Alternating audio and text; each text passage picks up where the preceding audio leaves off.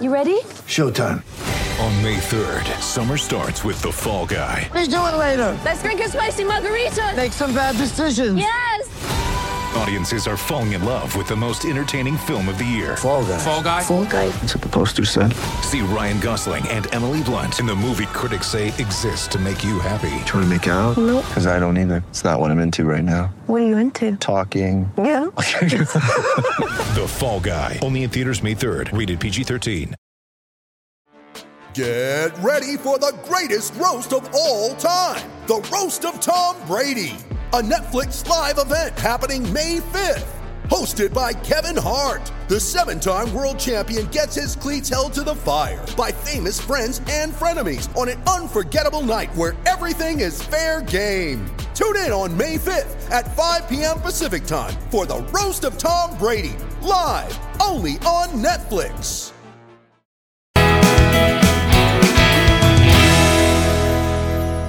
This is the CHGO Cubs podcast presented by PointsBet. Use code CHGO when you sign up to get 2 risk-free bets up to $2,000. Good morning, everyone. Happy Friday.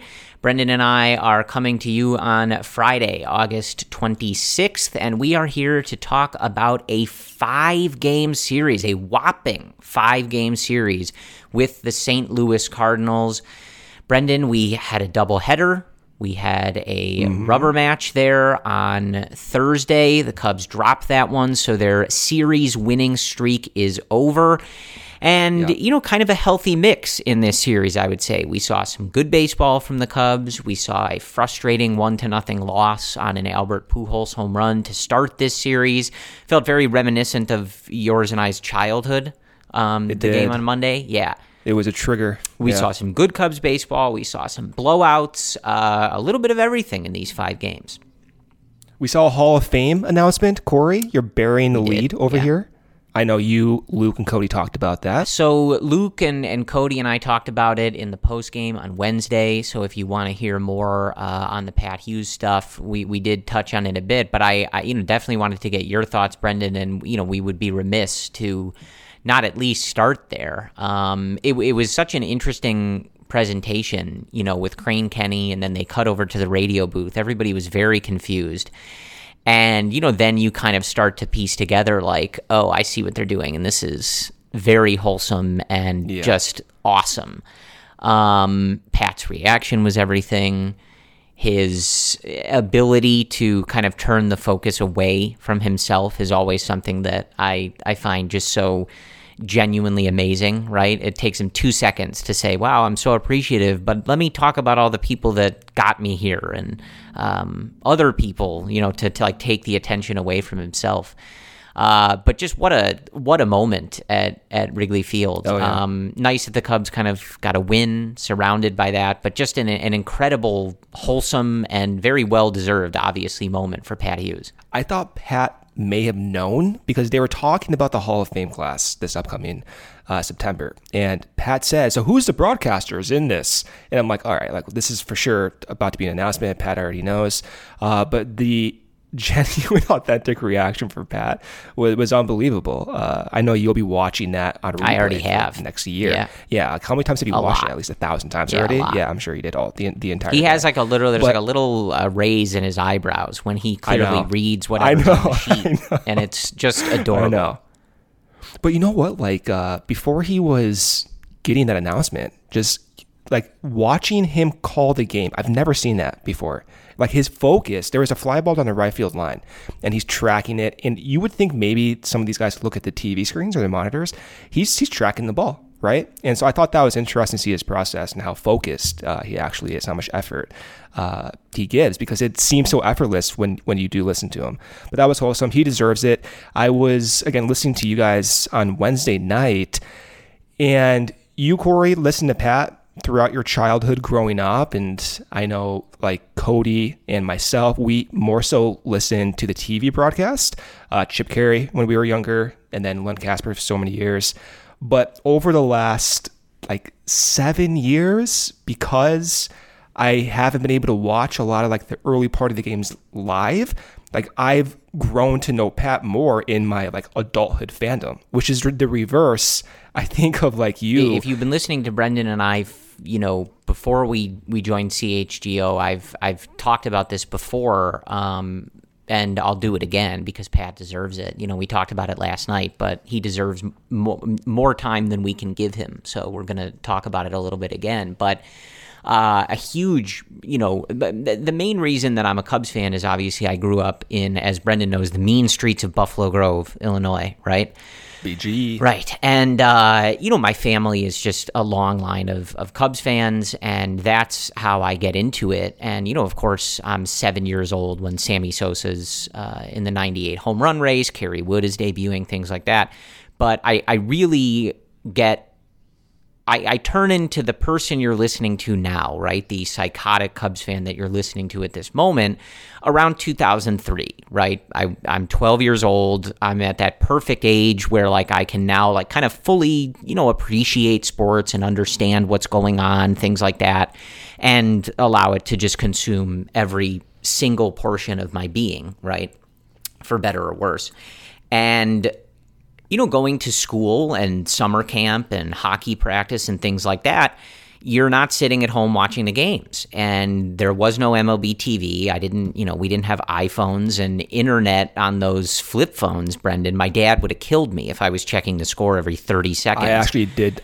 Yeah, it would have cost my mom's their phone bill would have been through the roof. It was actually a scene. I messed up. A ton of my formative years as a Cubs fan were spent with a portable AM radio that I had, or, on the radio in my dad's car or something like that on the way back from hockey practice. And so I'm, sneaking out of class to go to my locker to check the score. And the only way to do that is to wait for Pat or Ron Santo to tell you what's going on in the game. So much of the beginnings of my Cubs fandom are centered around Pat Hughes and at the time Ron Santo, and so I just associate so much of being a Cubs fan and my love of the Cubs with Pat. I think I would have been a Cubs fan regardless, but I think the passion that I have, the love that I have, and the way that I feel about the Cubs is due really in large part to Pat Hughes. He's the only remaining link other than Wrigley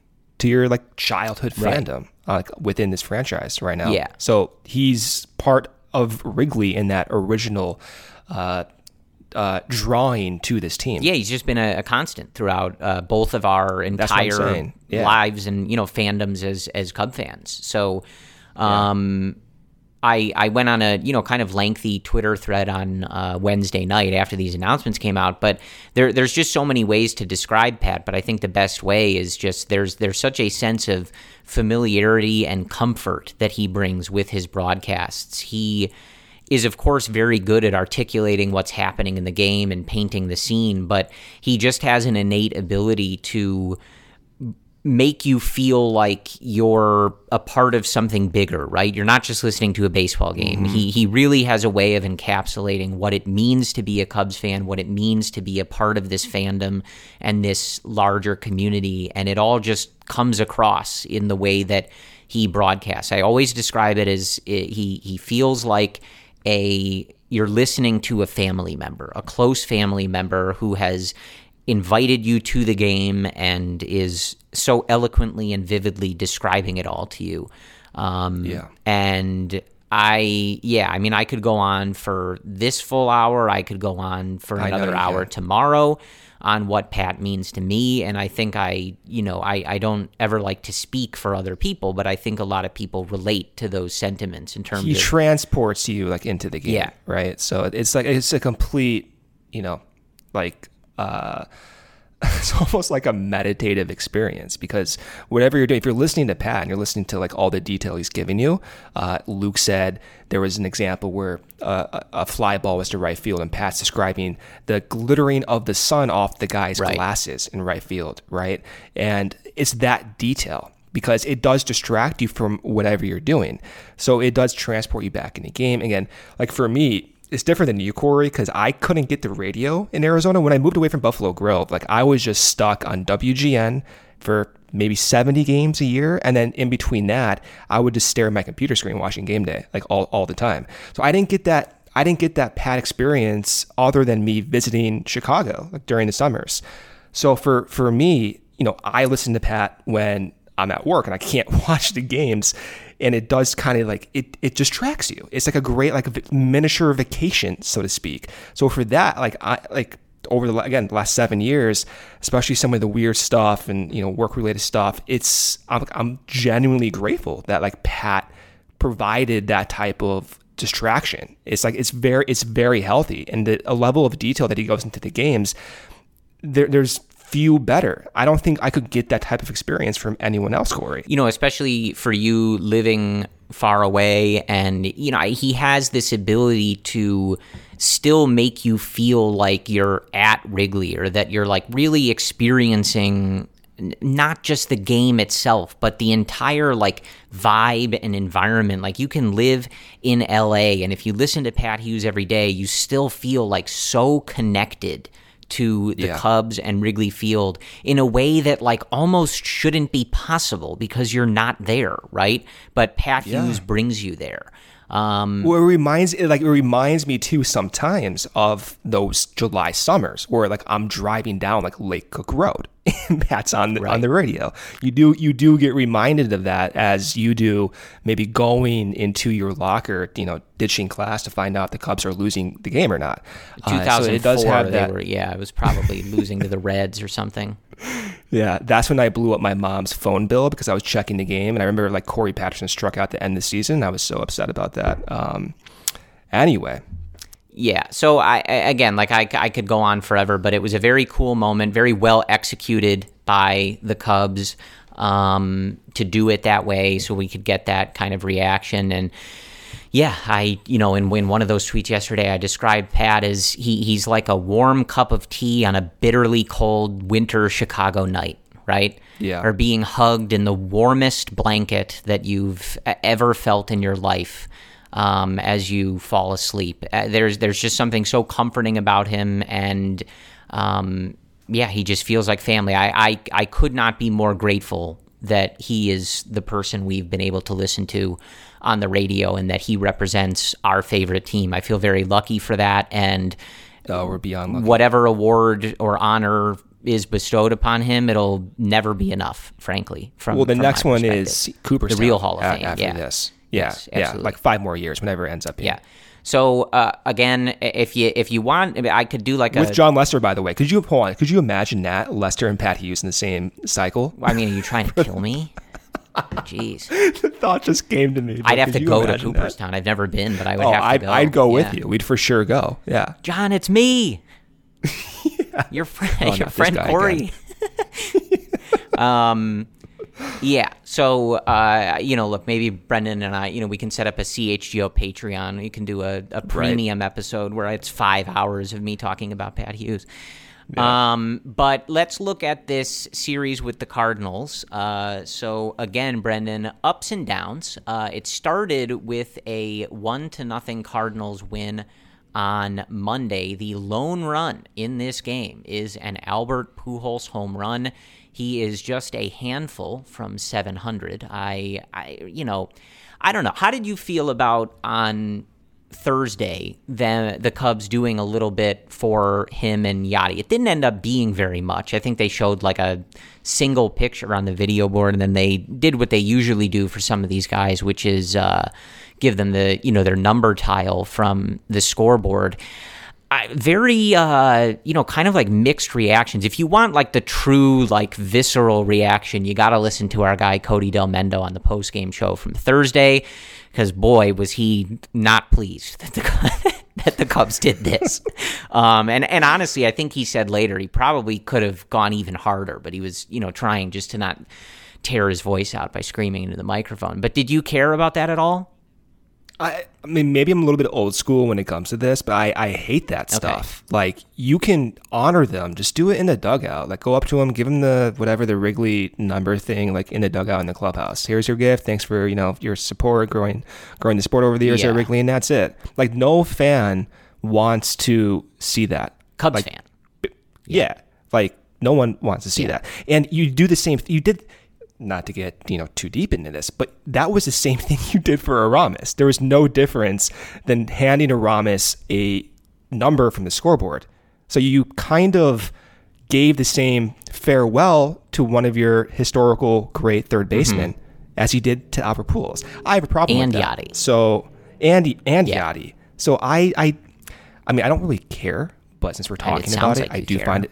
I'm just a little bitter about Aramis, man. Yeah. I miss him, and I miss Derek Lee, and he has been back a little bit more. But yeah, I mean, I miss those two guys. I would fall into the same category. I didn't necessarily feel too strongly about it. Only once I saw that it, they weren't doing some massive thing. It was a pretty quick little thing. And they did donate to both of their respective charities, which I think is just a good thing for humanity, right? That's good. I don't have a problem doing that outside of the actual field. I'm with you. I am not for this at all. I said this, I remember I was in the studio with Cody and Kevin Wells, I think when they announced the home run derby field and that Albert was going to be in it. And I was just I have no interest in this. Some people are like, oh, you have to respect what he's done for the game and what he means. No, I don't. I absolutely do not. I'm a bitter, miserable piece of garbage of a person. I don't have to respect anybody or anything. I don't like the Cardinals. I do not like Albert Pujols. I despise Yadier Molina, right? Does that count as respecting Pujols, that I wouldn't use the same language as I would for Yadi? I think it does. Yadi? A little bit. But beyond that, I don't have to do anything. What am I, an ambassador for the game of baseball, for Major League Baseball? I hate the Cardinals with every fiber of my being. Okay, so it sounds like you care more than me. You're working yourself up over there. Nah, no. Think of it if they did something for Ryan Braun, right? I have to say nice things about Ryan Braun when he retired? No, I absolutely do not. I hate that team. I do not like these guys. Do this, like you said, in the dugout or in the clubhouse. Let David Ross and Jason Hayward do whatever you want. But on the turf of Wrigley Field, no. Miss me with it. It's all right.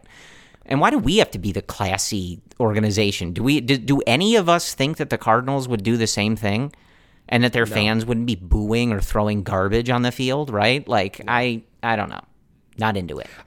Yeah, I mean, this is all to say, bring back Aramis Ramirez next year, please, just for me. That's all I care about. Right. That's the main takeaway. So getting back to the game on Monday, we've talked about him a good deal, Brendan, but the lone run does come from an Albert Pujols home run with Drew Smyly pitching, but otherwise that was really the only blemish on the night for Drew Smyly. 7 innings, 4 hits. Just that one run. It was the lone run in the game, 2 walks and 6 strikeouts. 3.47 ERA for Drew Smyly. He does have that mutual option going into next year. And, with the way he's pitching, I would assume he will decline that. But maybe you've got the inside track to talk with him. I mean, we don't know how the Cubs are going to build their rotation. But even in this particular year, best laid plans, right? You are seeing the value of focusing on depth for your starting pitching. Now the Cubs, and we'll talk about this later, the Cubs do have some, young and exciting guys coming up in AAA, kind of knocking on the door. You hope they're going to add a top of the rotation arm, at least one, in this offseason. But, you look at the way that they came into this year. Wade Miley has been hurt, has not been able to get back out there, and has not been able to start too many games. Kyle Hendricks has gotten hurt a couple times. Marcus Stroman was hurt, got COVID, missed some time, even though he's back out there. We'll talk about his start in a second. Keegan Thompson was really good, but, kind of dealing with now that back injury, so he's going to miss some time and was maybe on a pitch count anyway, so, they're not going to rush him back. The point being, you see the value in having a guy like Drew Smyly, whether or not you planned to be competitive this year or how good you plan on being next year. Having a guy that can step in and pitch like this is not some invaluable thing. He's been great this year. I think the template that the Cubs use for Smyly might be applied for other guys in the future. Smiley is someone who has stuff that does not rate that well, but he's able to use curveballs almost half the time and locate that pitch with really, really great command. So that's why he's had success. He's going to be 33 years old. To your point, mutual option. Maybe he declines it. After that start he did really express he wanted to come back to be a Cub. It's just a matter of, okay, well, if other teams want to give you a 2-year contract worth maybe $18 million, whatever it ends up being, then we'll see if that happens. And from the Cubs' perspective, do they want to pay more money than what they're paying in this year, which is $5.3 million, to bring him back? I'm not sure the answer to that. He's been great. He is 33 years old. Injuries. Yeah, we've seen the risk with Miley this year. He did. It's a great story. We'll see where we are in the offseason. There's still a lot of baseball left. There's still like 6 weeks left here. So a lot of things do change. So who knows? Yeah, I just think I'm into it. It's a good, and it doesn't have to be Drew Smiley. I think it's just a good, seeing the way that he's pitched, especially, since coming back right around the trade deadline. It's just a good reminder that, sometimes you can have a guy penciled in as your, call it number 6 starter, your number 7 starter, if you're just looking at a deeper depth chart. And those guys might get some serious innings. You might really need to lean on those guys, even if it's just to help you navigate a stretch of injuries or a long, a bad kind of schedule stretch that has double headers, things like that. It's never a bad idea to have that depth extend beyond just those 5 guys that make the intro video and all the pitcher photo packaging and things like that. The guys beyond that can be pretty important. They can be very important, no doubt about that. Let's see where we are in the offseason, but yeah, he can be an option. We'll consider it. But quick break here from our sponsors, first of which is PointsBet. The best way to support CHGO is to download the PointsBet app and use code CHGO when you sign up. If you do that right now, you'll get 2 risk-free bets up to $2,000. But that's not it. If you make a $50 or more first-time deposit, you'll receive a free CHGO membership, which unlocks all of our web content, and you'll even get a free shirt of your choice from CHGO Locker. That's $2,000 in free bets, a free CHGO membership, and a free t-shirt from the CHGO Locker, all for making more than a $50 first-time deposit at PointsBet. If you have any questions, you can email pointsbet@allchgo.com and we'll help you out. Your home for live in-play betting just got even better. See an edge in the game you are watching. Is your favorite team primed for a comeback? Don't just watch the game, bet along with it live. More live betting, more live markets, and faster live cash outs. Follow along with your bets the moment they hit and stay in the live action all game long. Download the PointsBet app right now and use promo code CHGO. So what are you waiting for? It's time to elevate your live betting game. Once the game starts, don't just bet. Live your bet life with PointsBet. If you or somebody you know has a gambling problem and wants to help, call 1-800-GAMBLER for crisis counseling and referral services. Second break here from our sponsor, FOCO. Chicago sports fans, your home for the best Chicago sports coverage is partnering up with a leader in sports merchandise and collectibles. CHGO has teamed up with FOCO to secure your access to the best collectibles and gear around, whether it's Bears, Cubs, Sox, Blackhawks, Bulls. FOCO will have something for you, your kid, a friend, or a loved one looking to get some new gear, collectibles, or accessories. FOCO has officially licensed gear for men, women, and kids with everything from bobbleheads to swimsuits to Crocs. FOCO has got you covered with the best Chicago merchandise of your favorite team. For all non-pre-sale items, use the promo code CHGO for 10% off. All right, so let's get back into this series with the Cardinals on Tuesday. We do have a double header here. The Cubs win the first game at 2-0. This one, the debut of Javier Assad. 4 innings, 4 hits, no runs, 4 walks, and 3 strikeouts. His first major league strikeout coming of the looking variety on the aforementioned Albert Pujols. So that was nice to see, and always nice to see when the Cubs can hang a loss on Adam Wainwright, Brendan. I feel like that's not something they've done a great job of. How come they didn't honor Adam Wainwright? I think maybe his retirement is like unofficial. I don't really remember. I don't know. As a Cubs fan who's already stated my opinion about this, I don't know. I didn't keep up to date on that, so I don't know who announced what. I'm just kind of going with what everybody's saying. So I don't know. I don't really care. I wish the three of them would just go away. He's so annoying. I will say, of all three of them, I know you hate Yachty. Like, Pujols, he's like, he's whatever. But Wainwright is so annoying. Like, he was talking about, why aren't we discussed as one of the greatest duos of all time, me and Yachty? It's like, dude, like, what are you talking about right now? I mean, come on. Ridiculous. Oh, boy. So the Cubs getting their runs in Game 1 on a Nico Horner groundout and a Seiya Suzuki RBI single, that all coming in the bottom of the third, and that was all that she wrote. The beginning of this series, Brendan, was not particularly ripe with offensive production. Kind of a slow start to this series. Cardinals winning 1-0 on the homer Game 1, 2-0 Cubs win in Game 2. Some notes from this first game. Zach McKinstry 1 for 3, had a pretty solid series. Seiya Suzuki 1 for 4, of course, with that RBI. And Christopher Morel was 2 for 3 in this game. And we also, I do want to get your thoughts on Javier Assad, but some other bullpen notes in this game. Brandon Hughes picks up his third save of the year, 1 inning of work, no runs, no hits, no walks, and a strikeout. He continues to look very good, that Brandon Hughes. Eric Yeoman had a nice outing in this one, 1 1/3, gets his third hold of the year, just a hit, nothing else on the ledger. But talk to me about Javier Assad, an interesting name, and he is one of those guys who comes up to get this start, but was not someone that I think, we talk about the guys that had, Caleb Killian, even Wisniewski, who we'll talk about in a little bit because he pitched on Thursday night. Assad was not one of those names that I think was on everybody's radar before he came up on Tuesday. No, he was having a good season down in the minors. He has interesting stuff.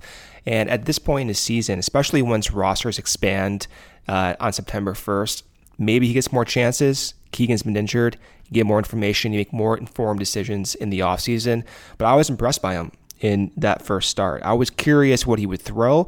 He has a pretty diverse repertoire. So he throws a cutter, sinker, four-seam, curve, change, slider. He throws mostly cutters, sinkers, and four-seams, and he's kind of like a 25 to 40% curve, change, slider guy. So he's diverse, dominant with the fastball subtypes, but that cutter Corey threw 30 of those in his first start. From a Stuff Plus perspective, it rated above league average. So from a Stuff Plus perspective, this is a tweet by Eno Saris. It was 114 from just, again, Stuff Plus. You can interpret this the same way you would interpret WRC Plus, with anything above 100 being better than league average. And then his sinker, four-seam, and curve were around 90. So not drastically below league average. And his slider, which he only threw 3 times, and it's likely a small sample size issue, but that rated a 140 on the Stuff Plus scale. So we'll see if that actually is truly well above league average. I'm kind of optimistic that it might be, just given that the cutter, he may have natural arm action that leads to that type of horizontal movement. So maybe the slider is not a 139 over time, but perhaps it is above league average. But the goal for me, especially right now before the offseason, is to get as many interesting pitchers on this team, in the bullpen, in the starting staff, and see what you got. Let's see how they look. Let's see what some of the data says, compare it to the major league averages. And we've seen sometimes when guys are called up, something changes. You work with Tommy Hotovy, you work with Moskowitz on a more day-to-day schedule, and the environment is quite different. Some guys adapt to it fast. It changes their processes, and some guys struggle with it. I mean, Caleb Killian perhaps have struggled with it. The command has been a little bit off, and the command was quite surprisingly subpar when he was at Wrigley. So you want to get these guys exposed to that environment as much as possible. Yeah, I think that is fair. So turning to the nightcap on Tuesday, we have, someone that we have been getting somewhat of an extended look at. It had been a nice run for Adrian Sampson, but Tuesday night was not his night. 3 1/3, 8 hits, 5 runs, no walks, no strikeouts, but 2 home runs. His 4th loss of the year. ERA sitting at just 4.04. So, again, kind of in that Drew Smyly vein, like he's, picked up a pretty solid workload this year for a variety of reasons, and for the most part has been pretty good, not necessarily. How do you feel about Sampson going into the offseason? For me, I actually like him quite a bit. I like the fact that he has that ability to go from the bullpen to the rotation, and I like that he has command of multiple pitch types. I think he's a little bit underrated. I think I think he fits maybe, not someone that has the potential that Smyly does if he's playing that kind of depth role, but, again, What do you mean? I think he has the same potential. I think Smyly is better than Sampson. I think they're within the projection range. Honestly, I really do. I think Smyly is a little bit. I don't know. Maybe I'm lower on Smyly than you are. I'm just concerned about the age factor. Sure. And Sampson he's is 30 unorthodox as well. He's 30, but he's not 33, Wow. and it's a difference, right? We've seen the age-related effects, but the big difference for me is in the number of pitch types, where Smyly throws a curveball almost 50% of the time, right? So he's getting away with doing that, and his stuff does not rate that well. He just lives on command, which is great, and so does Sampson. Don't get me wrong, but I like the fact that Sampson just has more pitch types. So sure. To me, that suggests room for improvement, but also the ability to kind of mix and match in certain matchups where Ross can use him against a certain team. He seems more flexible to me. Yeah, well, I think overall the point is just, again, that, depth is good. As I said, beyond those top 5 arms, however you go into the season next year, having that depth is good. And whether we're talking about Smyly or Sampson, both of them have been a part of this rotation that has been one of the best in baseball for the last couple months, seriously. And they're both, delivering solid starts on a more often than not basis. So if you can have guys like that in the organization, and like you said, especially with Sampson, has shown that ability to be able to come out of the bullpen or get stretched out to start, like that type of stuff is very valuable, and it's going to continue to be very valuable. So definitely something worth keeping around. As far as this game, I don't know how much you guys want to hear how the Cardinals scored their 13 runs. Please correct me if I'm wrong. I'll ignore you, but if you do want to hear about that, it's worth noting.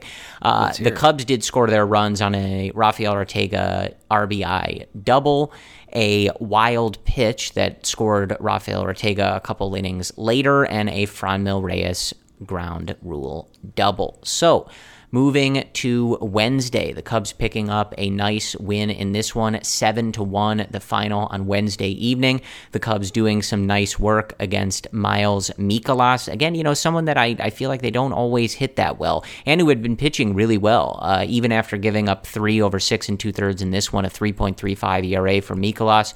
So nice job by the Cubs there. Luke Farrell getting the start in this one, a name we have heard before over the years. 4 1/3, 6 hits, 1 run, no walks, and 3 strikeouts. So all things considered, a pretty nice spot start there for Luke Farrell. Rowan Wick picks up the win in this one. He actually came on in relief of Farrell. He goes 1 2/3, 2 hits, no runs, no walks, 2 strikeouts. So, Wick has had a couple of nice outings after struggling pretty mightily over the weekend. So, keeping an eye on that, I suppose. Mark Leiter Jr. with a clean inning of work and a strikeout. Brandon Hughes, a clean inning of work with 3 strikeouts in the game on Wednesday night. He continues, as I said, to be very, very good for the Cubs. The Cubs getting their runs in this one. Zach McKinstry with his first home run as a Chicago Cub. Yan Gomes with a ground out that drove in the first run of the game. Nelson Velasquez with an RBI double that drove in the second. Zach McKinstry also drove in a run with a ground out in the second. That made it 3-0. Then McKinstry's homer made it 5-1 in the 7th. And then in the bottom of the 8th, Nico Horner and Yan Gomes driving in some runs. And then the finale, and we can wrap up this recap here, 8-3, the Cardinals winning the finale to snap the Cubs series win streak at 5. Remember, it was 5, and then they also won that random game with the Orioles. So very nice stretch for the Cubs. And I actually have a quote from Jed Hoyer that I want to read about that. But not Marcus Stroman's day. 5 innings, 11 hits, 5 runs, 2 walks, and just 1 strikeout. So Brennan, a disappointing outing for Marcus Stroman, especially after his most recent outing.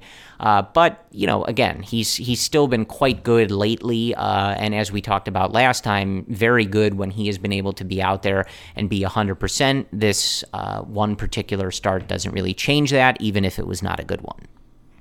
Yeah, Stroman, the stuff is still there. That's the encouraging part. From all the metrics and the movement, the velocity, everything that you would want to see Marcus display is there. What's not there consistently has been some of the command, where in some starts, he looks really good. The fact that he was able to go into the 8th inning the previous start was because he was locating everything. This one, the command was not there, right? So why that's happening, of course, the Cubs will explore it, but for those types of command-induced problems, I'm generally not concerned about that. I would be more concerned if there was an obvious difference in his stuff. Now, we've seen that with Kyle, where the command has not been there, but the stuff has been there, and Kyle's issue ended up being that he has a torn shoulder. So I guess if you want to think worst-case scenario, you just hope that Marcus is still okay. And now that I'm talking about this, I might be working myself up, and hopefully Marcus is not injured. Yeah. I know. I don't know why I just thought about that, but here I am again. But I don't think that there's reason to be concerned. If everything is healthy and he's feeling good, then it's just a matter of time where we see those results start to translate. Yeah. So on the offensive side, it was a decent series for someone like Nick Madrigal. Had some not so great games, had some solid games. So he continues to kind of work his way back to kind of getting those numbers where you like. Seiya Suzuki did have a nice game on Thursday, going 2 for 4. Ian Happ 3 for 4 with 2 RBIs in the game. On Thursday, he continues to have a really nice season, made some nice catches up against the Ivy as well throughout this series. And Nico Horner in this series had a nice, I think, last couple games to finish this series, Brendan. He was in, I didn't even realize he was in such a prolonged slump. I think it was over his last 25, and then he went 3 for 4 in the game on Wednesday, and then, as I said, had the 1 hit in the finale on Thursday. So good to see him snap out of it. I know it's not something that we were worried about, but I didn't even realize that. I read the stat from our guy Ryan Herrera, and I was like, really? I guess I just assume he's just getting hits all the time. But either way, good to see him kind of snap out of that, and especially on Wednesday, provide a nice 3 for 4 game with 2 runs scored and RBI. Just looks nice. He's just still doing Nico things. Still has a WRC plus of 110 despite that slump. He did technically, in my mind, hit a home run in, I think, the second or third game, but he just hit that 353 feet down the left field line, right by the well area. So in most ballparks, I think every other ballpark actually, that should have been a home run. So in my mind, he has 8 home runs this year. So only 2 away from 10. I don't know if that's technically how it works. That's how it works for me, though. That's an interesting way of looking at it. I do want to read a quote from Jed Hoyer that I think is particularly interesting because, we've talked, I think we talked about it on the last episode or maybe the one before, with Nico talking about the importance of winning and this team looking good. And, we have obviously enjoyed, I think, as fans, that series winning streak and, kind of getting ourselves as far away from this team losing like 10 games in a row at a time as we possibly could. And so Jed Hoyer spoke to the media on Thursday morning and kind of talking about, the team playing well and, maybe if that is messing up their draft positioning, things like that, and just kind of how he's looking at all of that. And he said, quote, "I'm thrilled that we're playing this way. There were a lot of parts of the season that were really frustrating. We felt all along that we knew this was probably a tough needle to thread. We knew a lot of things had to go really well to compete against where the Cardinals and the Brewers were this year. I think we said that, but we felt as we were struggling, we're much better than this." And he went on to kind of talk about, not necessarily, he went on, he was asked on kind of the feeling in the second half of 2014, going into that offseason ahead of the 2015 season. And, he of course, isn't going to say it's the same thing, but he did kind of allude to the fact, like he said, you know, the last couple of months were impressive of that season, and it definitely gave us confidence that we were building on top of what was starting to be real, and we had young players there, and I'd love to feel that way again. So he of course, being the kind of like, you know, close to his chest kind of guy that he is, which I like, not going to say, yes, this is exactly like 2014, but in reading these quotes and just sort of hearing him talk, you can, and going back to how disappointed he seemed to be when the team was playing really, really poorly, right? Like, you do just kind of get this vibe from Jed that this is what he wanted to see, and, you know, kind of hearing it from the man up top that what Nico was talking about is true and it's important, you know, not only for prospective free agents or the players currently on the team, but also just for the executives running the team, that Jed has that same feeling as he did in 2014, that you're going to go and build on top of what you're looking at right now. You're going to go and build on top of Nico Horner and Christopher Morel and Marcus Stroman and Justin Steele and Keegan Thompson, and you want to have that feeling that that base is there and it's ready to be hopefully significantly added to, right? And like, I don't know, Brennan, like, I don't want to get ahead of ourselves. Like, I always feel like the Michael Scott gif, like I'm ready to get hurt again, right? I think you are. I'm always ready to get hurt by this team. But like, you've just heard it from a lot of circles now, and it's not the first time that you've heard ownership or Crane Kenny or Jed Hoyer talk about spending and the money being there, blah, blah, blah. But you've heard a lot recently, even just over the last couple weeks or months, and you kind of put that together with like, okay, there is a good bit of talent here. Like, this is not a 2011 or 2012 situation where like this team is devoid of any young talent or any talent at all. You have had a lot of your younger guys and kind of question marks as you came into the season answer those in a positive way. Like, I don't know what to expect in this offseason, but you do kind of get that 2014-ish vibe. Now, the Cubs do not have the same kind of prospect class, right? They don't have Chris Bryant coming up to potentially win every major award conceivable at the major league level, but you do have some guys, you know, pushing on the door at AAA. You do have some guys that you've gotten in there at the major league level that have shown success. So, you know, with a fairly active offseason, maybe things get a little interesting. That's at least the kind of smoke that I'm starting to allow myself to believe in. You might be setting yourself up for some disappointment, but I'm right there with you, so I'm setting myself up for disappointment as well. But before we go back to Jed's comments, quick break from our sponsor, PointsBet. If you enjoy CHGO, one way to help us continue to grow is to download the PointsBet app and use code CHGO when you sign up. Not only are you going to get 2 risk-free bets up to $2,000, but if you make a $50 or more first-time deposit, you'll receive a free CHGO membership, which unlocks all of our web content, and you'll even get a free shirt of your choice from the CHGO locker. If you have any questions, email pointsbet@allchgo.com, and we will help you out. In case you did miss it, online sign-up is available in Illinois. You can actually download the PointsBet app right now and register your account from start to finish, all from your phone. You'll be signing up with the fastest sportsbook that's easier than ever, so you can start living your bet life in seconds. So what are you waiting for? Once the game starts, don't just bet. Live your bet life with PointsBet. Gambling problem? Call 1-800-522-4700.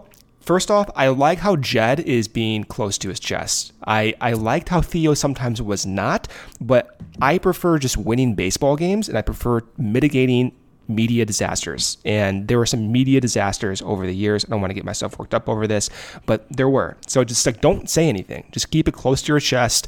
The 2014 analogy is fine. I think it's interesting. The difference, as you were discussing what the Cubs did between 2014 and 2015, the difference, yes, is in those prospects, Corey. Of course, Chris Bryant, other top prospects they acquired that season. The difference now is that we don't have a John Lester in free agency that we can go get. And that's concerning to me. Not concerning, but it's unfortunate and disappointing to me. That's not a possibility. The way you get a John Lester is if you go trade for one, and those are hard to find as well. So for me, going into next season, you would want some stability atop the rotation. And Stroman, yes, he is on a relatively team-friendly deal. Yes, he has a dynamic repertoire, and I do enjoy seeing him pitch, but John Lesters are very difficult to find, and they don't quite have that on target right now. So that's, for me, a huge point of emphasis going into next season. And then the second difference is, while the Cubs may not have those top 10 prospects right now, the volume of current big leaguers and AAA guys knocking on the door is higher than what we saw in 2014 and 2015. So the thinking is, although the quality is maybe not quite high as it was with a Chris Bryant MVP guy, the thinking is, well, if one of them doesn't end up working out, you still have 3 other options that you can give playing time to and mix and match. So I do think it's quite different. I like the 2014 analogy, but the makeup of the team is just completely different. And in that respect, I don't think it's quite similar, if that makes sense. Yeah, I mean, I think, hopefully just similar in the sense that it kind of set the foundation. Like you want to spend money to actually... Yeah, just like, okay, the team wasn't good, but they start to kind of piece some things together that, allow you to kind of think, okay, we've got something here, we have a base we can build with, and you take it from there.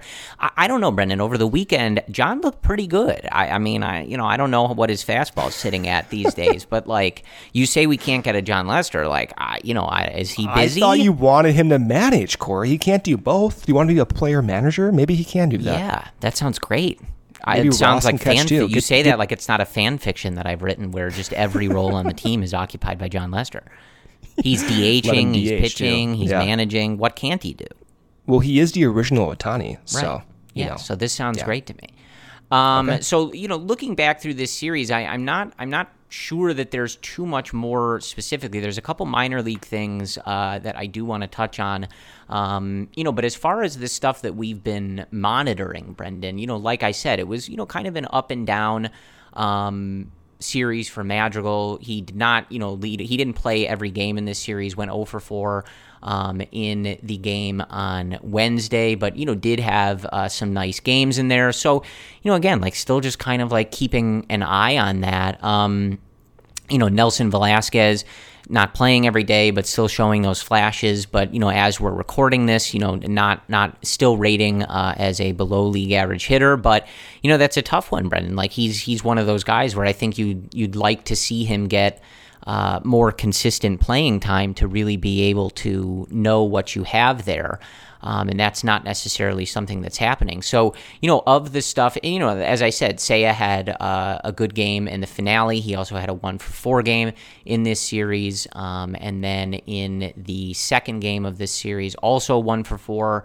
So he continues to kind of make those adjustments. And, we're probably going to have to wait till the end of the year, I think, to have a firm grasp on the year that he had and, really be able to look at the whole picture. He did go 0 for 3 in the game on Monday.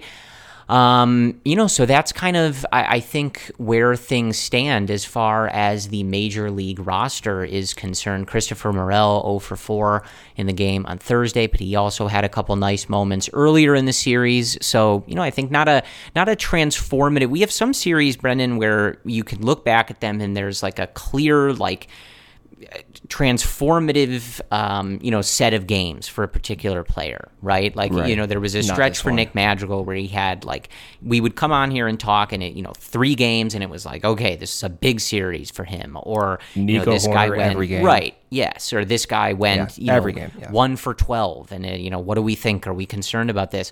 This was kind of a up and down series for a lot of guys, not necessarily anything that I think is changing too much of what we were thinking about beforehand. So I do want to look at a couple things from the minor league level that are going on, and especially as it relates to the major league level. So, we talk about someone like Javier Assad getting the opportunity in this series.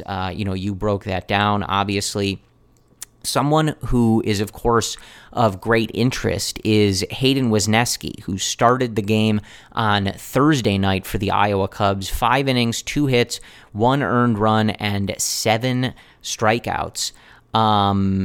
That was a really nice start for Wesneski. His last 2 starts, a total of 10 innings pitched, so 5 innings each, just 3 hits allowed, just the 1 earned run allowed, and 12 strikeouts. Alex Cohen, the broadcaster for Iowa, noting just that his slider is absolutely filthy. And you talked about Killian a little bit, and he's been on a better stretch, I think. Some games giving up some runs, but we're not seeing those massive control problems, especially like we saw at Wrigley. So, kind of fine-tuning everything there. I just bring those guys up because we are, a little under a week away from September. Rosters are going to expand by a little bit here coming up soon. Keegan Thompson is dealing with an injury. Kyle Hendricks is probably not coming back. You had Samson get blown up a little bit. You had Assad take one of these games. Luke Farrell starting one of these games. Do you expect to see both of those guys? How crucial is it to see both of those guys? Since Wesneski started tonight, I think on Thursday night, it's a good opportunity to discuss, what do we want to see from those guys in this last month and, how that relates to this offseason and, eventually coming into camp for 2023. I want to see both those guys. I know there's going to be 40-man issues. I understand the entire process, but I want to see Wesneski right now. Bring him up tomorrow. Now, of course, it's being hyperbolic. You may have to go through more of an adjustment period with a new franchise, but from a greedy perspective, I want to see him pitch in front of Wrigley. I want to see how he contrasts with Killian. My thinking with Wesneski right now is so centered on his wipeout secondary pitches and on that slider and his relationship with Daniel Moskos. I want to see that continue at the big league level. I want to see if he can find an additional gear that increases strikeouts and gets him in better shape in a position for the 2023 season. Again, we know no details, so maybe him staying in AAA is the best decision, and that's what it is, and of course I'm fine with that too. I just want to see both those guys. Killian, though, he's been disappointing, dude. I think that's you kind of have to be a little bit. I have to be a little bit honest with myself. I expected more, man. I did not expect these command issues. It's really weird to me to have a guy go from having a walk per 9 rate of under 2 batters in 2021 in 15 starts in AA to this, walking over 4 guys per game in AAA and having complete command escape him at Wrigley this year in 3 starts. So I don't know the process with that. With Killian too, he has gone through a lot of different pitch changes. He's changed his curveball to a spike curveball. We know at times he's working on a changeup, and that's great. If you can develop that changeup and that curveball becomes a pitch you can rely on, then yeah, you can see that strikeout rate of 11 batters per 9 innings in AAA translating to the big league level. But I think I might be more confident in Wesneski right now. And it's because Wesneski has that wipeout pitch. We'll see what it rates on the major league scale. But some of the early data that you see suggests that stuff plus or that percentile rating on his slider might be beyond any secondary pitch that Killian has, right? So my thinking is, all right, well, you already have with Wesneski a top tier breaking pitch, a secondary pitch that can probably give you whiffs. He also has comfort in a changeup. He also throws that cutter and a four seam and a sinker. He has 5 pitch types. And again, so does Killian. But Killian's relied almost exclusively on fastball subtypes. The cutter, and the other 2 fastball sinkers and four seams. So that's how Killian's been getting by. He's only been throwing a curveball, at least when he was with the Cubs in 11 innings. Granted, 11 innings got racked, but he only threw it once every 10 pitches, right? So I got to see more of it. I'm disappointed in Killian. I'm still pretty high on him. They can be, an average to above average starter. But I got to say, like, my attitude is shifting towards being more optimistic about Wisniewski, and that can change once you see him at Wrigley as well. Yeah, I think that's fair. Another guy, we have discussed the 40-man issues and potential a lot, but Matt Mervis continues to just rip the cover off of the ball, driving in a ton of runs, just an RBI machine. Call him up, too. This year.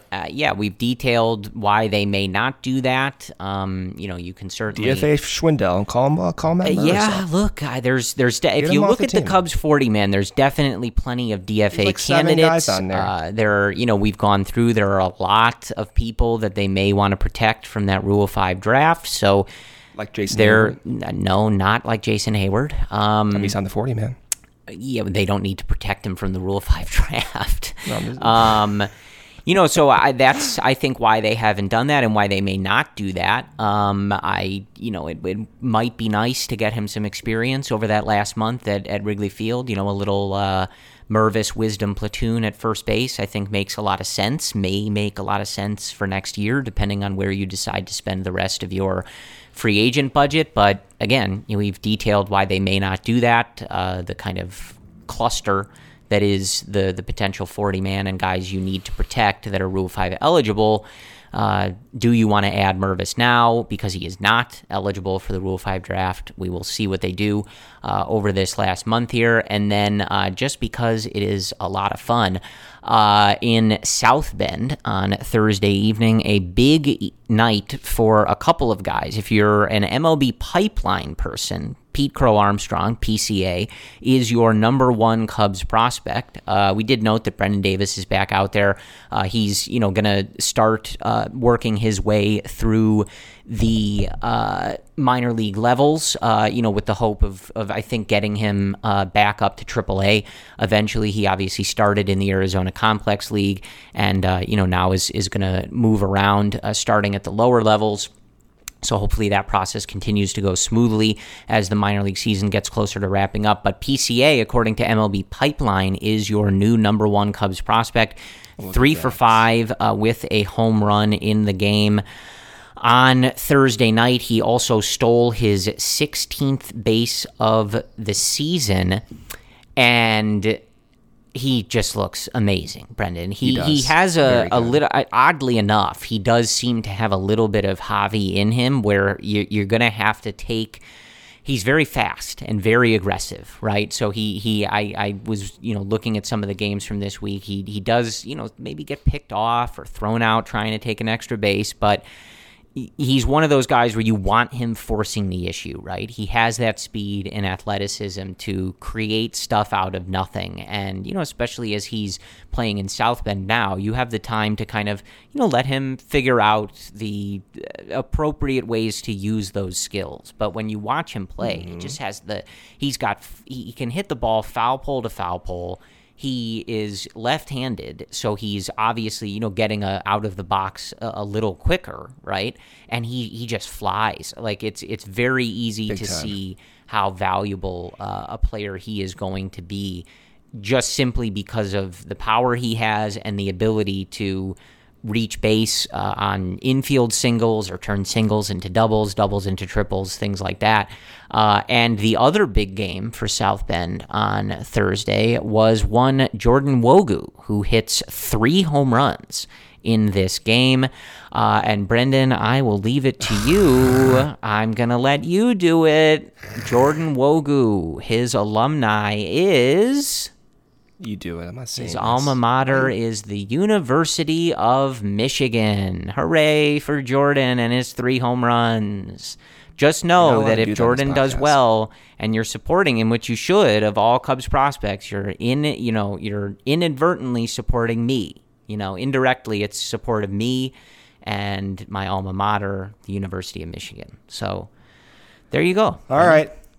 Moving on, I'm not even going to acknowledge. No comment on PCA just because I brought up the University of Michigan? No. Jeez. No, I don't want to respond to anything you just said right there. Okay, so moving on. PCA is good, by the way. I'll give you that. Moving on, we have the 3-game set against the Milwaukee Brewers. We have a 3-game set beginning in Milwaukee Friday at 7:10 p.m. We have Justin Steele pitching this game.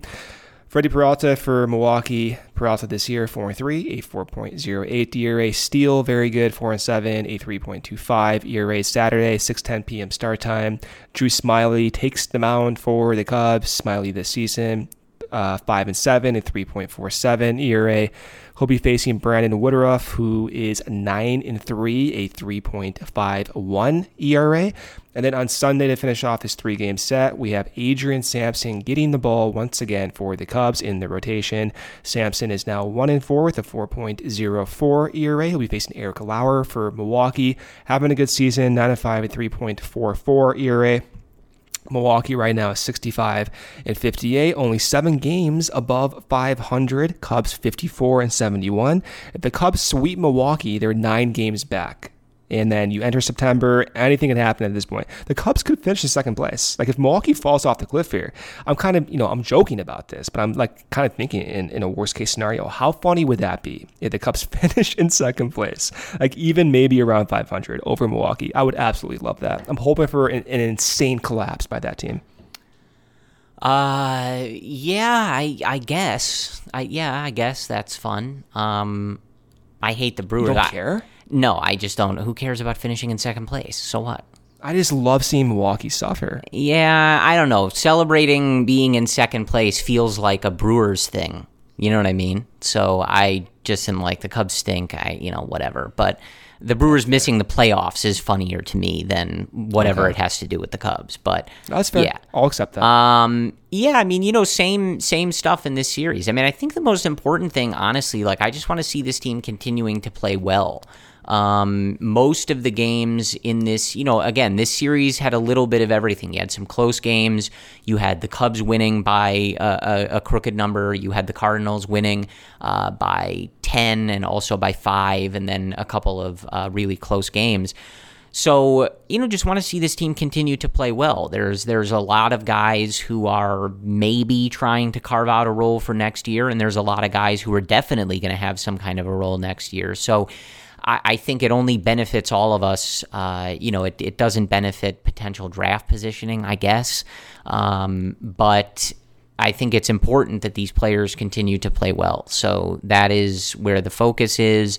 And as we talked about, you head towards September, like there are a lot of potential roster moves and people to see. And, this was one series where obviously you have a doubleheader. You've got 5 games, so you get some interesting names making starts and opportunities for some guys. But, that's going to continue going forward here just with the nature of rosters expanding and guys, getting shut down or whatever it is. So, yeah, I mean, I think it's all sort of the stuff that we've talked about in the past. In particular, I think maybe my main focus continues to be on Seiya. I just really like him to finish the year out strong.